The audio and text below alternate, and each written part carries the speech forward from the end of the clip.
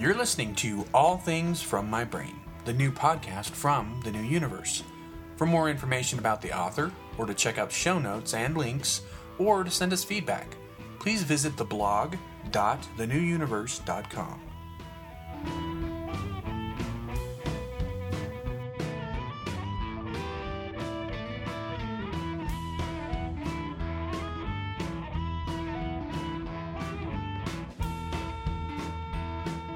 Hello again, and welcome to episode 4 of the All Things From My Brain podcast. I am Patrick Hester, author, blogger, functional nerd, tech junkie, gamer, and creator of the internal combustion engine. Okay, I can't back that last one up. I don't have any, real sort of proof on that. But the rest of it applies, I promise. I want to thank you for once again joining me. I do appreciate it. All Things From My Brain is both the podcast and the blog, and are about whatever happens to be on my mind. The things that interested and distracted me, each and every week, building up to the recording of this podcast. So I do offer a little bit more structure for those of you who prefer it. Those who have one of those magnetic whiteboards, up on your refrigerator, covered in all your appointments for the month, so you can keep track of everything, and maybe even have things, in different colored pens, so that you can categorize stuff. Well, you can think of this as a category list or a word cloud, if you prefer that term. But in this podcast, I will cover such diverse and varied topics as science fiction, sci-fi, and fantasy stuff. That can be anything. Technology, web life, video games, including the World of Warcraft, which I tend to play from time to time, not as much as I used to. Books, novels, movies, television, music, and my own adventures in trying to get my own original science fiction and fantasy works published. Currently, that would be my novel, tentatively called Sam Cain. I say tentatively because, I don't say tentatively very well. But I say that because I've been toying with the idea of a different name for it. I'm not sure yet. More on that probably in a completely different podcast. But for now, I invite you to kick back for the next hour or so. I'm feeling verbose today. Sipping your favorite beverage of choice. I always recommend Southern style sweet tea. Or Mountain Dew, if you're on the carbonated, caffeinated kick, but not the game fuel stuff. That stuff is nasty. It's like pure sugar in a can. You take a sip and you can feel your teeth eroding away. So not that stuff. But grab your favorite snack or munchable item and join me on this journey into the things that caught my eye and made me think this past week. Sometimes it'll be longer, like today. Sometimes it'll be shorter. It all depends on what may have distracted me and what I feel like talking about. Usually I don't even know how long these things are going to be, but, I've got a pretty good idea today, so it's going to be a little bit longer. First up, this week, we're going to talk about technology.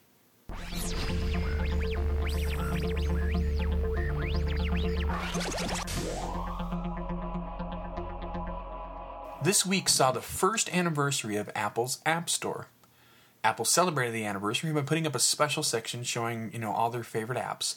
But no special pricing, at least that I could see. It looked like just a normal pricing, just made it look pretty. After 1 year, the App Store now has over 56,000 apps. That is just phenomenal. That really surprised me. I didn't realize they had that many. Congrats to the App Store, and that is really cool. And I actually have a couple of iPhone apps that I want to talk about this week. So it makes a nice segue, right into those. I've mentioned before that I like Pandora, which is the internet radio. I even have Pandora, the app for my iPhone. Well, this week I came across a couple of other internet radio apps that tap into public radio, and so that kind of interested me, and I decided to share. The first app is aptly named Public Radio, and comes to us from Intersect World. This is billed as a radio stream aggregator. Kind of cool, but that's just fancy talk for public radio. It does cost $2, but for those $2, you can get basically an alphabetical listing of all the stations by their call letters, which is easy. I mean, you can scroll through them and find the stations that you want. You can also add your own streams, which is really cool. So if something isn't listed, you can put that stream in. If you're missing your old public radio station, it's a pretty decent app, and it's a good way to get that stream into the palm of your hands.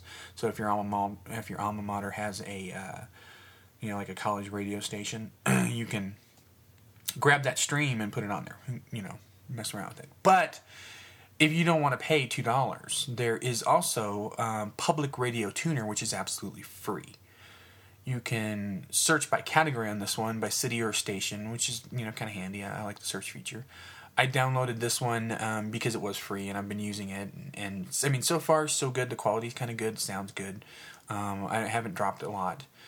It has a really nice local feature, so it'll use the GPS stuff on your phone to show you the channels near you, rather than you having to scroll through the station listings to find stuff that's close by.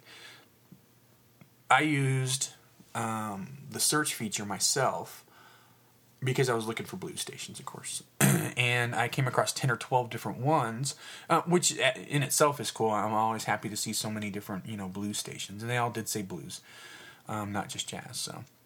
It doesn't have the ability to add a feed like public radio, but I'm not sure that is something that you absolutely have to have. You know what I mean? I suppose being able to add a feed means that potentially you could add any feed from any streaming station. I probably should test that. I don't know. If you could do that, that's kind of really, really cool. Because then you could get any internet radio that you wanted in the palm of your hand. That makes me kind of want to try that out now. The iPhone app that's taking up most of my time right now is Let's Golf. Yep, golf. I can't believe it either. I'm not a golf game player, and yet I find myself really enjoying this golf game. It's a nice little distraction, especially when your day goes to crap and you need a break. You just kind of need to walk away for a second. It doesn't take too much brain energy, which is good, and it's just plain fun. I've been really, really, really surprised how fun this little golf game is. I picked it up when it was on sale, 99 cents. No clue if it's still at that price or not. It's probably back up to $2.99 or something like that. Graphics are really good. Controls are simple. It just reinforces in my mind how powerful the iPhone platform is for games. I really expect them to make a decent effort in that arena, and I think they've already, surpassed what anybody thought they were going to be able to do as far as games go. Heck, if I could create an iPhone app right now, it would be a side-scroller game. I think that side-scroller games are perfect on the iPhone. Something like Contra. I don't know if you remember Contra. I think it was a Konami game. Is anyone out there, creating Contra for the iPhone yet? Come on, people, get on it. I think that'd be a perfect game for the iPhone. And that reminds me, since we're talking about classic games, Dig Dug is now on the iPhone. I have very fond memories of playing Dig Dug. I used to go down to the 7-Eleven down the street in my house, from my house in Fresno, and play Dig Dug. Well, Dig Dug, Burger Time, Pac-Man, Centipede. I remember Track and Field with the ball. We used to just wail on that thing to get those people running fast enough and then get them to jump. Anyway, Tron, all of these games made stops at that old 7-Eleven, and I dumped plenty of quarters into them when they showed up. Yes, kids, we used to leave our homes to play video games. Back in the day, before cars, and before those aeroplane things in the sky. Kidding. In this case, Namco has brought Dig Dug in, and it's called Dig Dug Remix. The game features both a classic version and a new version. It's not cheap, though. They have a $6 price tag on the dang thing. Luckily, this is the smart thing to do, and they all do this. There is a free version called Dig Dug Remix Lite, and that's what I downloaded to mess around with because I didn't feel like paying $6 for the dang thing. I like the old game better than the new version. That could just be the 8-bit gamer in me, coming out and feeling nostalgic. I don't know. But the new version, it didn't seem as fun. Sure, they showed him, a better digging animation. Woohoo, who cares? But the old game just seemed a lot more fun to play. So, having said that, though, the controls really do suck. I have tried playing some of these retro game imports into the iPhone before, like Pac-Man is a good example, and they give you a little D-pad controller that they put in the corner, and it just absolutely sucks. And the flick method is no better, which is you can just flick your finger on the screen. Neither one of those work very well for these kinds of games. It makes it really, really difficult to maneuver.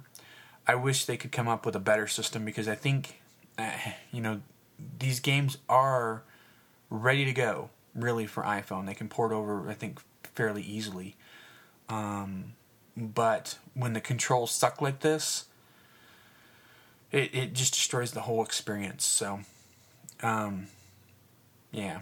And other than that, the game, it took me back quite a ways, and made me smile, which is really cool and fun. So, they get points for that. Check it out if you have an iPhone or an iTouch.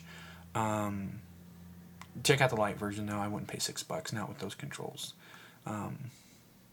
So check out the light version for free.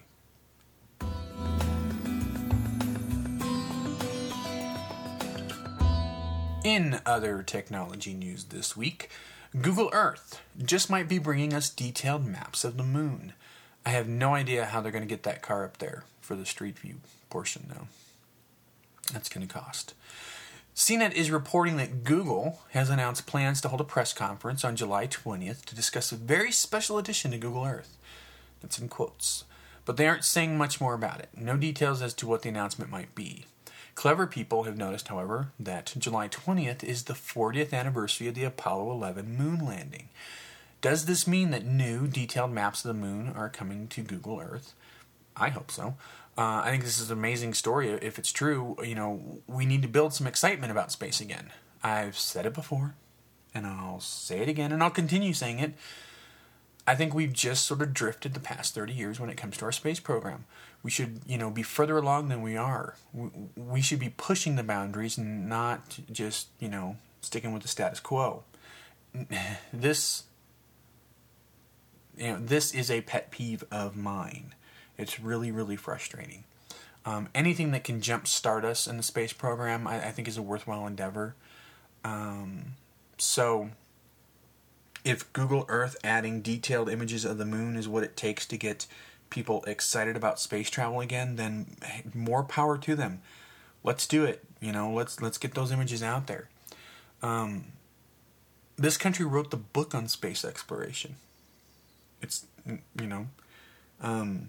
that's not arrogance. It's just we did, and now I think it's time that we write the sequel. And if we're not pushing on this, other people are going to do that, and we're going to get left behind. So, come on, let's do this thing, people.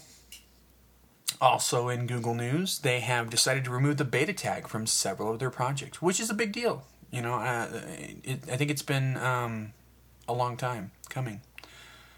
Just about everything except search itself in Google Labs still has the beta tag on it. Gmail, Google Calendar, Google Talk, and Google Docs are all going to drop the word beta because they've decided they're ready for prime time.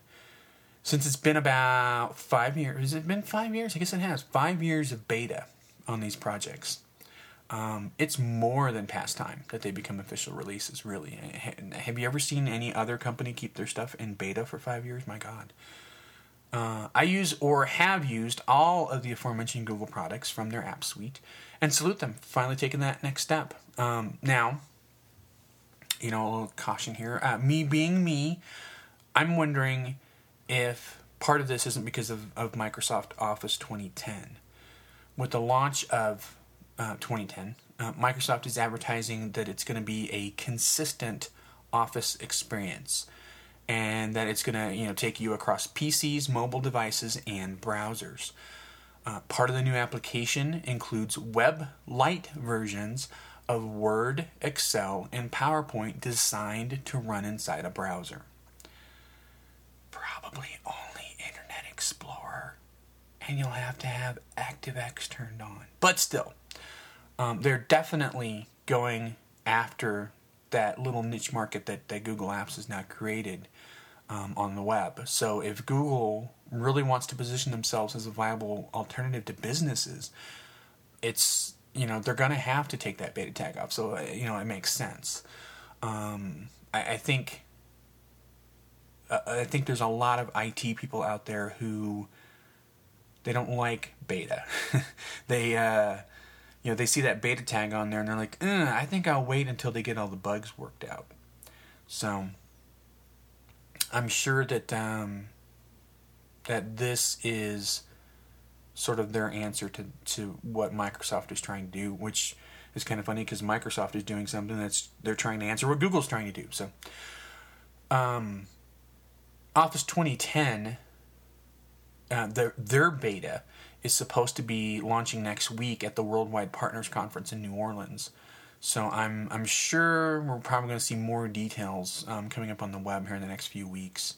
And then I'm not sure how long it'll be before Office 2010 goes into open beta. Maybe this is open beta. Who knows? But it'll be interesting to see those two products and how they move forward. So good on Google. I'm glad to see that they're taking off those beta tags finally. It's only been, like I said, 5 years. So, lastly, in tech news this week, fascinating article in PC World. Is Facebook past its prime? Honestly, I don't use Facebook as much as I used to, and even when I did use it, I still didn't use it as much as a lot of people. And I think it's a great tool for kind of reconnecting, which is one of the things that they're going to talk about here in just a second. But after that, it just becomes this complicated mess full of stupid memes and way too much spam crap, And it looks like PC World, or at least this author, tends to agree with that. This is written by Hillary Rhodes, and the article asks, is Facebook on its last legs? We hope not, but various irritations associated with the site could contribute to its eventual demise. I'm going to go through these one by one because I do think it is very interesting. So here's what they list as reasons why Facebook might be losing, its momentum. Number 1, Facebook veterans are defecting to Twitter. She writes, 2 or 3 status updates a day is the maximum before you start looking like a loser on Facebook, whereas on Twitter, you're not. Okay, so I make no effort to hide the fact that I use Twitter a lot. Twitter.com/ATFMB. I think it is the absolute best communication method to come along in a long time. I'm even leaning towards the concept that I think it's replaced Instant Messenger. She points out in her article that there is a difference of perspective between Facebook and Twitter, which is, again, very fascinating. According to her, on Facebook, you are perceived to be sitting at home on your computer with nothing better to do than to update your status. Whereas with Twitter, the impression is that you are mobile, that you're out and about doing stuff and tweeting about the important things that happen to you. Those are two very, very different perceptions about something that is essentially the same thing when you're updating your status. You know what I mean? It's very curious, and it's a fascinating distinction, and one that I hadn't considered before. My problems with Facebook have always been with the site itself, and the kind of the technology and the utter inability to keep up with all the updates. It only takes a short time for someone doing a series of memes on their wall, before your wall is full of crap that you can't really, get through, or you don't want to look through. And, I hadn't considered the idea that you really do have to be sitting at home doing that stuff. the memes, the quizzes, all of that crap that just makes Facebook so annoying. You can't really do those on your phone, on your mobile device. You can't take any of that stuff. So you'd have to be in front of your computer to do that. So it makes it kind of interesting that she's saying, there's a definite difference there. So I think she's onto something. I'm going to continue on. Number 2, people who actually have lives don't use Facebook. Ouch. Wow. Okay. Again, quoting her, there's a growing sense among Facebook users that the amount of time a person spends on Facebook may be inversely proportionate to how much is going on in the person's offline life. Perhaps unfairly, you may get the impression that only bored and boring people have time to tell their friends that they love the new pita bread at Trader Joe's. Well, Hillary, why don't you tell us what you really think? Don't hold anything back. I don't know what to make about this part. So I guess what she's saying is if you have a life, really you're too busy to be on Facebook. And if you don't have a life, you have plenty of time. Therefore, you're doing all sorts of status updates and you're boring all your friends to death with the minutia of your daily life, which is just an ouch. What do you think? I've never thought of it like that. I think that's kind of harsh. So I don't know what to make of number 2. I'm going to move on to number 3. In the real world, people often have good reasons for losing touch with old friends. And I'm quoting, "For so long, the thrill of Facebook was about reconnecting with people you thought you'd never see again. But now veteran Facebookers find themselves at an impasse. There's nobody left. Having re-established ties with a few hundred friends from your past, you may be racking your brain for additional lost acquaintances to invite. Meanwhile, as your rediscovered friends update you with their everyday goings-on, they offer you multiple opportunities to recall the reasons you lost contact with them in the first place." Again, ouch. She really isn't pulling any punches. The fun of Facebook for me in the beginning, and I am saying in the beginning, was those old friends and reconnecting with them. And many of them have showed up, and I've even had, some fun. So, occasionally I get people who, say they want to be my friend, and I have absolutely no idea who they are. And then I have to look, and I'll look at what part of their profile I can see, if there's any photos. And if it all comes back to me, great. If it doesn't, it can be fun. You get that little bit of a nostalgia. A lot of my family are now on Facebook, which is odd, but fun. And we're usually, we're probably more up to date now on Facebook with each other than we have ever been in the past, just by traditional communication means, I guess, because we're kind of spread out a little bit across the country. Facebook is free and it's relatively easy to use, so just about everybody in the family is on there these days. They're posting updates, they're pushing photos, and people are commenting, and they're having a good time. As for the bit about reconnecting with old friends, only to realize that why you lost touch with them in the first place, I guess my advice would be don't friend those people in the first place. I mean, seriously, why you and such fell out so long ago. And in your heart that whatever it was probably isn't gone. It's still there, even after all this time. So I just suggest you don't friend them when they pop up and say, hey, can we be friends on Facebook? I get all sorts of suggestions from the people who are my Facebook friends saying, hey, I know such and such, you need to put them on, that kind of crap. And I always look at everything before I accept anybody. And when I come across that person who really annoyed me, and I know that they're just going to annoy me again, I just don't friend them. I just ignore the invite. It's not that complicated. And I think it'll save you drama in the long run. Am I running out of people to friend? Probably. But I don't use the dang thing enough to care, so I don't know what else to say there. Continuing on to number 4. Having too many friends takes the edge off of Facebook postings. Still quoting, the downside of racking up so many friends on Facebook is that it's no longer safe to speak honestly about your thoughts and feelings.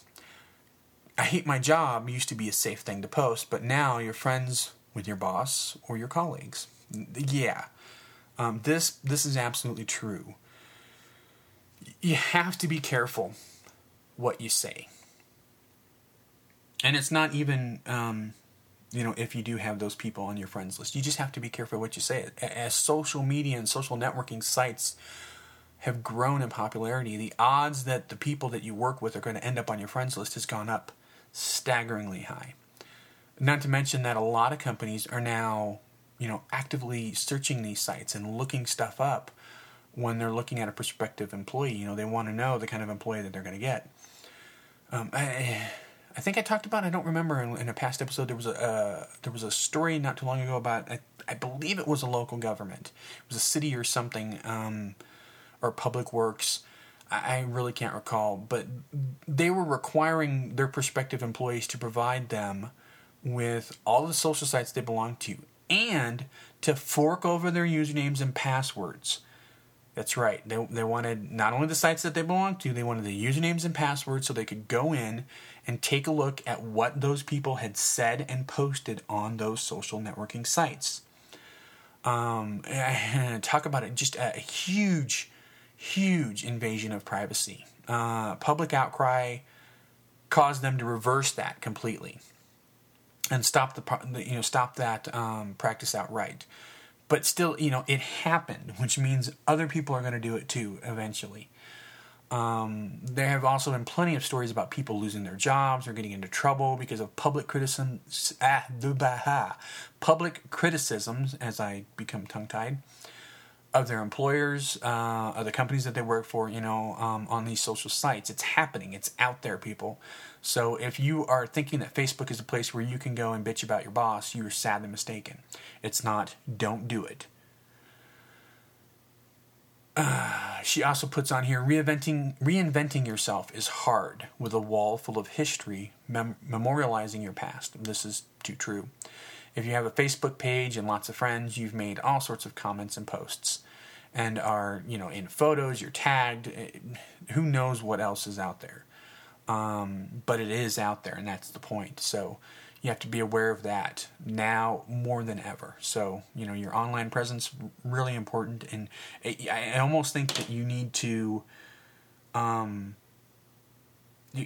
be as aware of your online presence as you are of your credit rating anymore, which is kind of scary. But that's where we are now. So keep that in mind.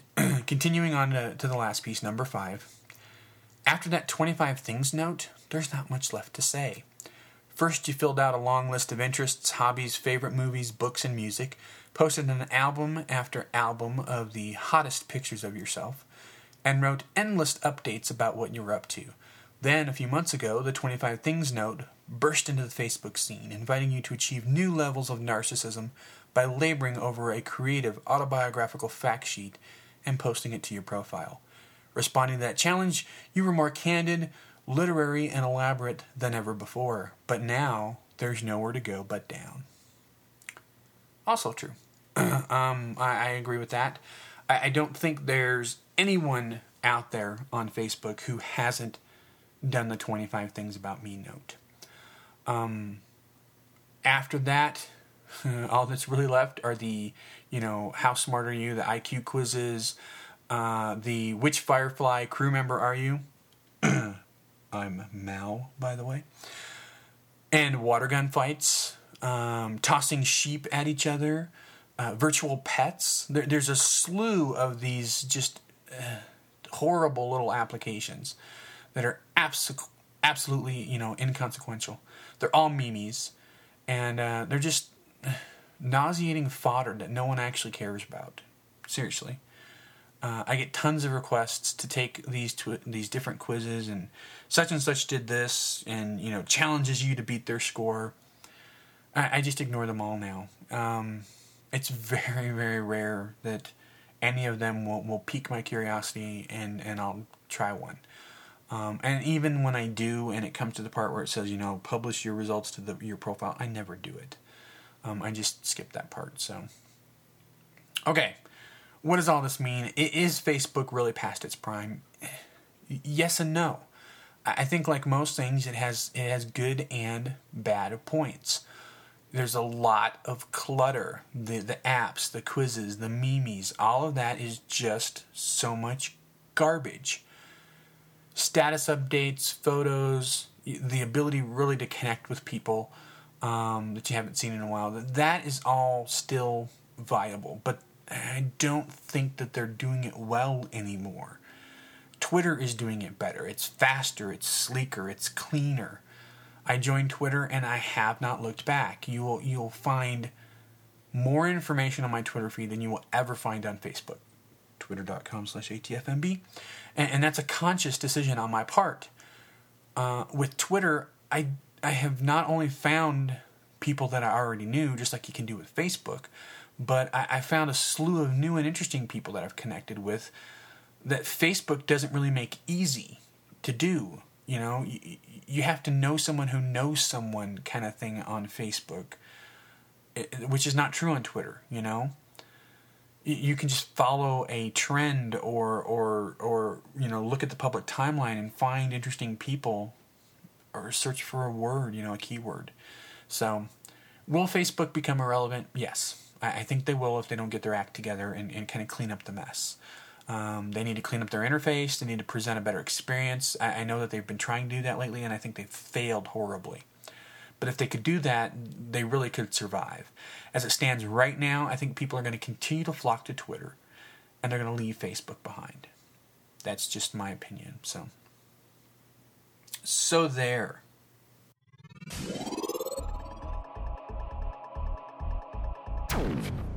Okay.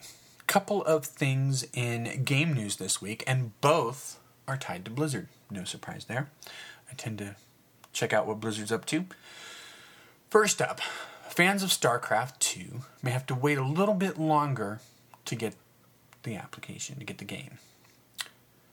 Speaking to the Wall Street Journal, Arvind Bhatia, and I'm probably butchering the poor person's name, who is an analyst for Stern Agee, said that it's likely StarCraft 2 Wings of Liberty will be moved to 2010 to make room for the November release of Call of Duty Modern Warfare 2.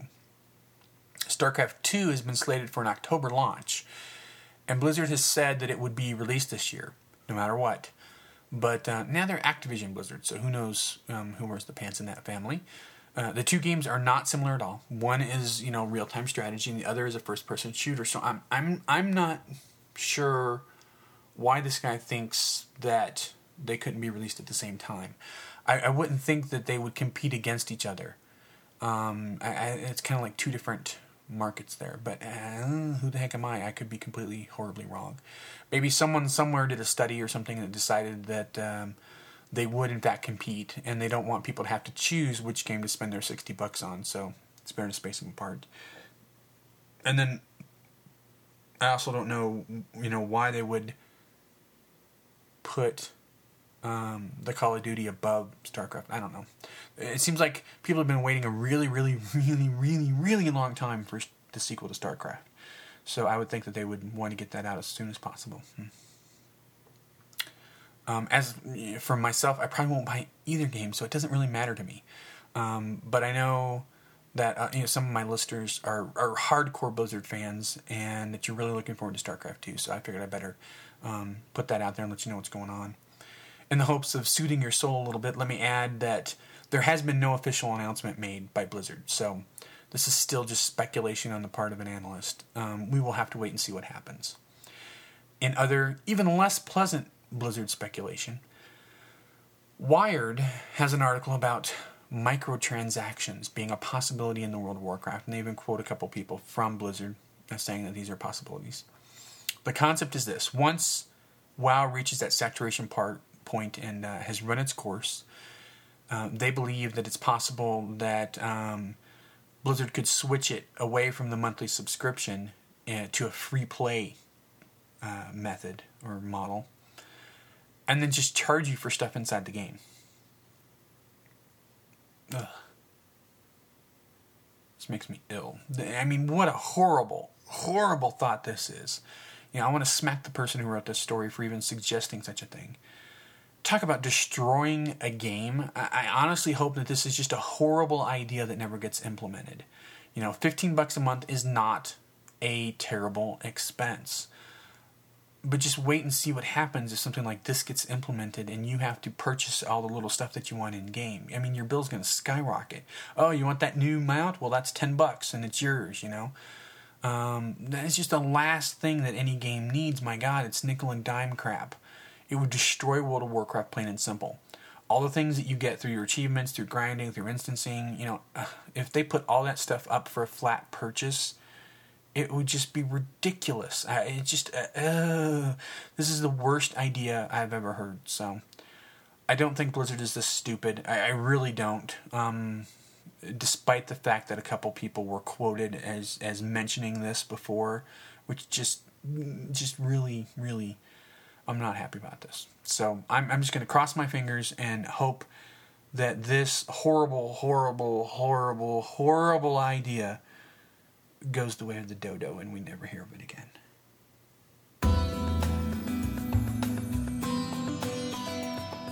I guess the major bit of news on the sci-fi front this week was the loss of the Sci-Fi Channel on Monday.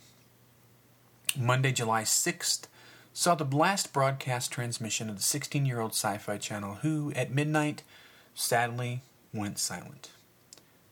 Not even waiting for the channel to have a proper burial, a new upstart channel called the Sci-Fi Channel took its place. This new Sci-Fi Channel promises that it will look nothing like the Sci-Fi Channel, and that it's going to bring more reality television crap to TVs around the world each and every week. Tongue planted firmly in cheek.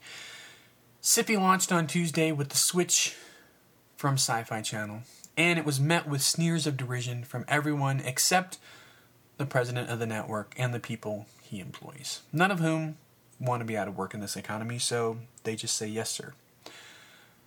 They quickly followed this launch with the series premiere of a new show called Warehouse 13, which I did actually end up watching, but I watched it on a different channel, which I thought was extremely amusing. I believe it was on that Universal HD Theater channel, but I did notice it was also on USA, so it could have been on there. But that's where I watched it because I forgot all about it completely. And I was kind of curious.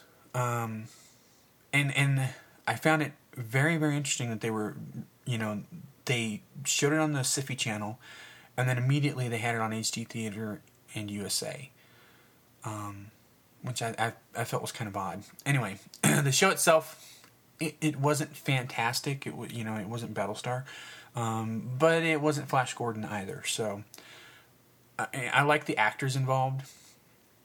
You've got Eddie McClintock, Joanne Kelly, who I last remember seeing as Bianca on the Dresden Files, Saul Rubinek, who's great, he's been on a lot of genre stuff, and CCH Pounder. All class acts, all really know what they're doing, and they're worth watching. But I don't know if this show is worth watching yet. I don't know if it's going to do well. It's got some cool elements, but I don't. And I don't want to give anything away. I don't want to spoil it for anyone who hasn't seen it yet, so I should probably keep my mouth shut. But I'm not sure if it has the legs to run yet or not. I'm reserving the right to pass judgment until later. I want to wait and see and check out what they do with the next couple of episodes. I know that two of my favorite people were involved in writing the pilot. You had Rockne S. O'Banion from Farscape. And then you had Jane Espenson from Buffy the Vampire Slayer. Both fantastic writers. But I don't believe either are still involved with the show. So, it's that whole thing where they could write a really decent pilot and then other people come in and screw it up from that point on. I could be wrong. I'm not sure. I know for certain that Jane Espenson is no longer involved because she said so on her Twitter feed. So she was telling people, oh, thanks for, complimenting me on that. I'm not involved in that anymore. So we'll just have to see what they come up with in the future, and what they end up doing to hold on to the audience.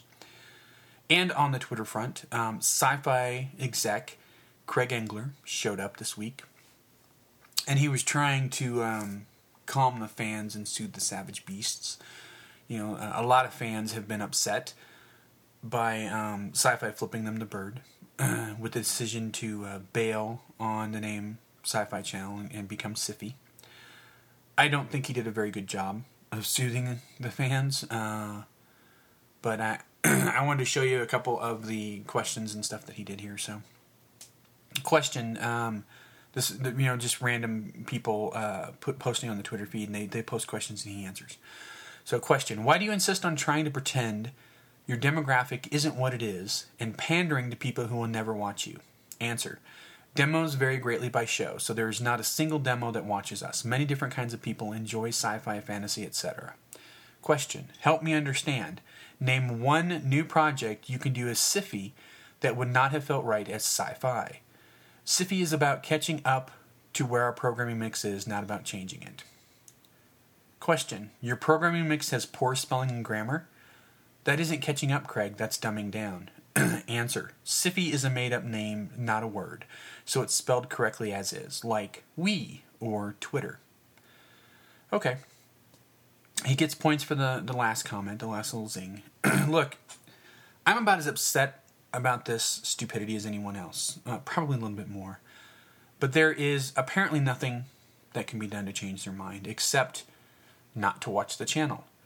If you choose to do that, that is your right and your prerogative. And in the end, only a massive loss of viewership will make any sort of point with these people, and I'm not advocating that. Everyone has to make up their own minds as to what they're going to do and how they're going to respond. And if everybody just stopped watching, yeah, that would send a message to them, but they might also, panic and just, because of the loss of revenue, go under completely, and I don't think anybody wants that either. For myself, I'm going to give up. I give. I'll continue to watch their stuff, but what I'm going to, my own little snub to them is that I refuse to acknowledge the new brand. In this podcast, you've heard me say Syfy quite a bit, and today you've heard me say it for the last time. So from this point on, whenever I reference that particular channel and their content, I'm going to say the channel formerly known as the Sci-Fi Channel.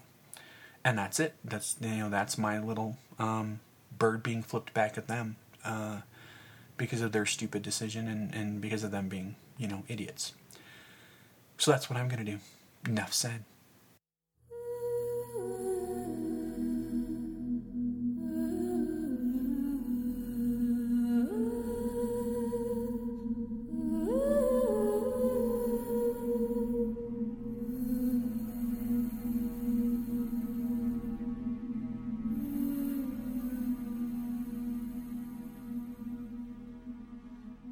Oh, I did have something in comic books that I wanted to talk about this week that kind of crosses over into sci-fi. Newsarama.com has a story about the new Doctor Who ongoing comic series from IDW Publishing. This is interesting for a few reasons. Number one, it means that there is some new original Doctor Who for us here in the States, above and beyond the specials we're getting, which are coming to us several months behind their original airings on BBC. So that's good. New Doctor Who equals good. Number two, though the series is launching with a tale of the 10th Doctor, which is, of course, portrayed by Tennant, who arguably is probably the most popular Doctor at this point, doing it in a comic book really allows them to jump into any of the Doctor's timelines and tell us a story. So that's really cool, and I hope that eventually they do take that step and go there, because I think that could be a lot of fun, to see a new Tom Baker story, a new Pertwee story, a new Hartnell story. I think that would be kind of awesome. So there. The article has a nice interview with Tony Lee, who's writing the new series. And he's setting up the comic in this year, which is the lost year of Doctor Who, where we're only getting the specials and there's not like a big long series. That way he doesn't run into any weird continuity issues. And that's smart on his part, But I tell you what, this right here is the strongest pull I have felt in a long time to go into a comic book store. I have fought it and fought it I fought it with the pull, that I felt from Buffy season 8, and then Angel After the Fall, because those were two very strong series, and I was really, really interested to see what they were going to do in comic book. I ended up getting the graphic novels later. We'll talk about that at a different time. But this book right here, really makes me want to go in and get a Saver account again and start getting some comics. Anyway, there's a 7-page review online. I've linked it in the show notes. And so you can see the artwork, which looks pretty good. The writing seems to be clever in the pages that I've seen, so if it keeps that up, I think this could be a really nice addition to the Doctor Who universe. And next week I think is when it launches. If you're so inclined, go down to your local comic book store and check it out.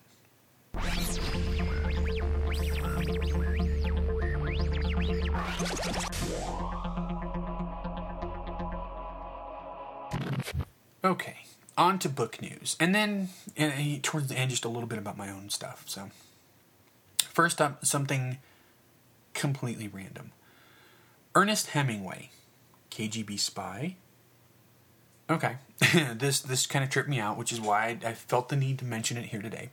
A new publication called Spies, The Rise and Fall of the KGB in America, has a bit in it about how Ernest Hemingway, the Pulitzer Prize-winning American author, was actually a spy working for the KGB. This is according to the notes of former KGB officer Alexander Vasily, who was a co-author of the book, and he was given access to Stalin-era intelligence archives in Moscow, and he found references to Ernest Hemingway as a KGB spy. The KGB file on Hemingway said that he was a dilettante spy, and that he was recruited in 1941, given a cover name of Argo, and that he was, quote-unquote, very willing to help however he could. But that's pretty much it. Then he was dropped by the KGB after a few years because he failed really to provide them with anything useful. So this is kind of a trip. I honestly don't know what to say. It's such an odd thing and so incredibly random that I just had to mention it here. Take of it what you will, folks, but Ernest Hemingway, failed KGB spy.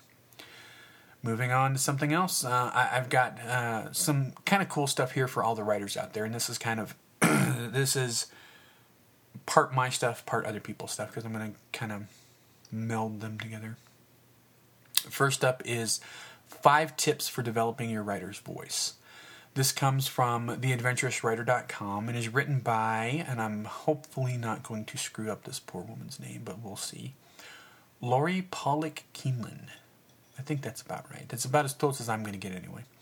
But I'm sure it appears, in other forms in a number of different sources as well. I don't think that this is anything particularly new. It's just kind of nice and it caught my eye, so I felt it was worthy to mention here. Number 1, follow your literary hunches. Taking risks when you write will help you find your voice, and trust your hunches even when your hunches are wrong. Okay, so in context, what she's talking about here is how she uses euphemisms in her writing. And she used a couple, and then she paused, wondering if the reader would get what she was alluding to, or if she'd gone completely off book. She decided to let it go, rather than change it to something, more blunt. And in so doing, she took a risk. And then that risk paid off because her editor approved the passage, and she was able to move forward and publish the book. I really get what she's saying here. I think she's spot on. You have to trust yourself when you're writing. Unless you are really, really, really, really far out on a limb, you have to trust that your readers are going to follow along with you and get it. So, I'm on board with number 1. Number 2, learn the difference between good writing and voice. Learning and practicing the rules of good writing can free your voice. As you become proficient in the use of language, your style will emerge because you yourself will emerge. She's quoting there. She's quoting Strunk and White's In the Elements of Style, which I had to read, and I still have a copy somewhere. I want to say it was the 7th grade when we had to read that. It could have been the 6th. I'm not 100% sure on that. Anyway, I think the only way to learn is to do. So you have to write to learn how to write effectively. This is the most basic point made in every book or article I have ever read on the subject of writing, and it is relevant to this point. The only way you are ever going to learn and become proficient in the use of language in the written word is to write prolifically. Write when the mood takes you, and when the mood can't be found in the same zip code that you're in, you still need to write. You just have to sit down and write. Write to write. And the rest, it'll come eventually. What was it Wesley said on Buffy the Vampire Slayer? Oh, no. Preparation. It's one word 3 times. I was going to say right. Anyway, number 3. Stop comparing yourself to other writers. Admire other writers' styles, but nurture your own. I get this. This is huge. I've tried in the past, on purpose, to write things that sounded like a particular author that I liked at the time. And it can work. You can mimic that voice, but it really isn't your voice. You have to find out for yourself what you sound like. And again, you're only ever going to be able to do that if you write for the sake of writing. Your voice will come out. I believe that mine has. It just took time to figure out what that voice was. I also think that from time to time you can still write with an accent, if that makes sense, So, yeah, I definitely think this is a good point, and take it to heart. Number 4, put envy to work. I'm not sure what she means here. So I'm reading a little bit further into it. I'm going to quote her again. If you wrestle with the green-eyed monster from time to time, learn how to harness that energy. Jealousy can work in your favor by showing you what you really want. I'm still not certain what it is exactly that she's trying to point out here. So I'm going to substitute envy for passion. I think you have to put your passion in your writing. And when you do that, your writing will be much, much better and more poignant, especially to the reader. So I'm not sure about the envy piece. So I'm substituting passion. Number 5, picture one specific reader. A publishing house asked me to write a few sample chapters. They specifically asked me to make my writing more edgy and quirky. I tried, but it didn't fly. I was too focused on trying to impress the publishers with my great writer's voice and wit. I hadn't learned the technique of picturing one specific reader, one that I'm not trying to impress and simply writing to her or him. Okay. I've never considered this before, so I think that I personally worry too much about what people are going to say or think when they read my stuff, and I know in my heart that that's a problem, and that I have to get past it, and I work on that. This idea of writing to a specific reader could solve that problem neatly.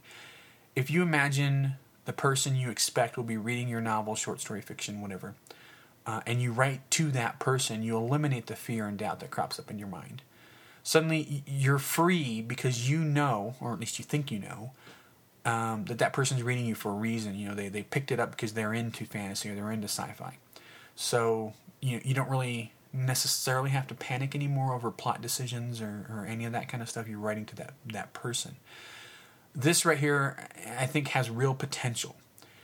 And I think that, of all the points that she's made, this is the one that resonates the most with me. So I'm going to try this out moving forward with my own writing and see if that, helps me with those little weird thoughts that pop into my head. Anyway, I hope I haven't lost anyone, but I have another writing piece that I want to talk about, and another 5 tips. Gosh, go figure. And again, this is something that, it applies to me because I'm deep into editing my novel, Sam Cain. So I wanted to share this and just dive in. This is from EditorUnleashed.com, which is a blog, and this is a piece written by Maria Schneider, and it's called 5 Evergreen Editing Tips. And I'm quoting her now. When you think your piece is finished, go back into your draft and do a final check for 5 common problems. Number 1, run-on sentences. Check for sentences that are more than 3 lines long or have more than 3 commas. Excellent, excellent, excellent advice. I'm actually thinking about having these particular 5 tips up on a notepad or something while I'm editing, so that it's always there in the corner of the screen, just to remind me that I need to check for this kind of stuff, because she's absolutely right. I think run-on sentences happen. That should be a bumper sticker. Run-on sentences happen. Yours for $10.99. Number 2, descriptive dialogue tags. The best dialogue tags are also the simplest. She's basically saying that if you have a character speaking dialogue, don't have a massive long bit of stuff after that. So in her view, a correct tag would be, quote, "I don't understand any of this, comma, quote, he said." And an incorrect tag would be, quote, "I don't understand any of this, comma, end quote, he said with a long and drawn-out breath that reminded me of the garlic toast I had at the cafeteria yesterday." Yeah, so another good point, and another thing that I probably need to watch out for. Number 3, modifier abuse. Go back into your manuscript after you think it's finished and circle each adjective and adverb. Chances are good that you can cut many redundant modifiers and create a cleaner, more readable piece. The simple act of circling the modifiers will make you aware of the right words to cut. Yeah, definitely. I have a friend who edited her novel not very long ago and had to do this because an editor who read it said, "Oh my God, you end almost every word in ly, so you need to go back and check this." I'm willing to bet, however, that there's an easier way to do this than printing out and circling it. You can probably highlight these in Word or something, or whatever word processor you use. I actually did look a little bit, and you can do a find word in Word. Just do a find, and you can search for any instances of ly, for example. And that would at least cover the adverbs. Then you can highlight those words. It's just a suggestion, if you're going to go through and do this, because I'm just trying to think of a way to do this without killing a bunch of trees. So definitely worth trying. Number 4, all caps. When is it a good time to use all caps in your manuscript? Never. If you feel the need to provide a visual emphasis, choose italics instead. Better yet, rewrite the line and let your writing do the heavy lifting. I've done this. I have had all caps in there. When someone is really, truly shouting their butts off, I have done all caps. Maybe I need to go back through, I guess, and not do all caps. I don't know. I'm trying to think if I've ever seen in any book from any author that I respect an incident of all caps. And honestly, I'm drawing a blank. I guess that's something I need to go back and work on. Number 5, beginning paragraphs with the same word. This is a universal problem that annoys readers and editors alike. It most often happens with a main subject or character's name, or the letter I. Beginning paragraph after paragraph with the letter I is especially irritating. Okay, yeah, I get this. I actually do watch for this when I'm writing, and if I ever do 2 paragraphs with the same letter, I worry about it, and then I try to come up with something different. So, at least on this one, I think I'm on top of it. I don't know. How about you? Okay. That really is all good stuff. Really good tips to keep in mind when you're writing and editing, or editing your writing, which is what I'm doing right now. I'm inching along with my own editing efforts on Sam Kane. I've actually added words. I've added about 5,000 words so far, give or take. As I find that there's stuff that I'm just sitting there going, "Oh, dear God, what did I do here? I need to flesh this out and make it better." I've also cut some stuff that I realized was just stupid. So it's an ongoing process, and I can see it taking a few weeks to get done before I can actually send this out to the folks on my list to let them read it. So if you're on my short list of folks waiting impatiently to read Sam Kane, and you're wondering why I haven't sent you a copy yet, now you know. I want to have it a little bit more polished before I send it out to you. So there. In related news to that, I am working on the Mayfair Codex in my spare time. This is the book within the book, and several of the main characters reference this book as the story moves along, and it kind of helps them and provides them with some useful information. The codex is essentially a family history. It's a journal. So it's written by different members of the Mayfair family throughout centuries. And through that book, we see how magic has affected that family through time. We kind of get a sense of what was going on in the world of magic and that kind of stuff. So it's a good project. It's a worthwhile project. I had originally written several pieces, specifically for the Kane novel, but now I'm kind of going back and I'm doing more journal entries from different people all throughout the history of the family, because I can see myself releasing those as sort of a teaser, sort of a viral marketing kind of thing for the Kane novel.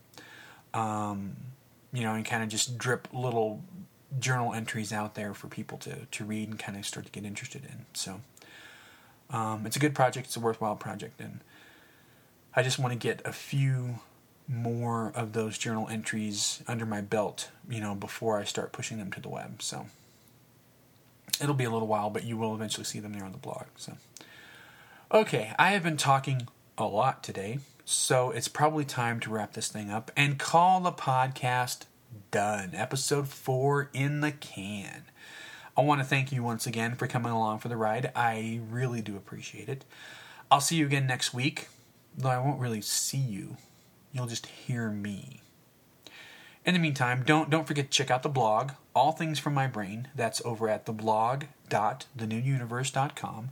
And if you're so inclined, you can also follow me on Twitter. That's twitter.com/ATFMB. All Things From My Brain.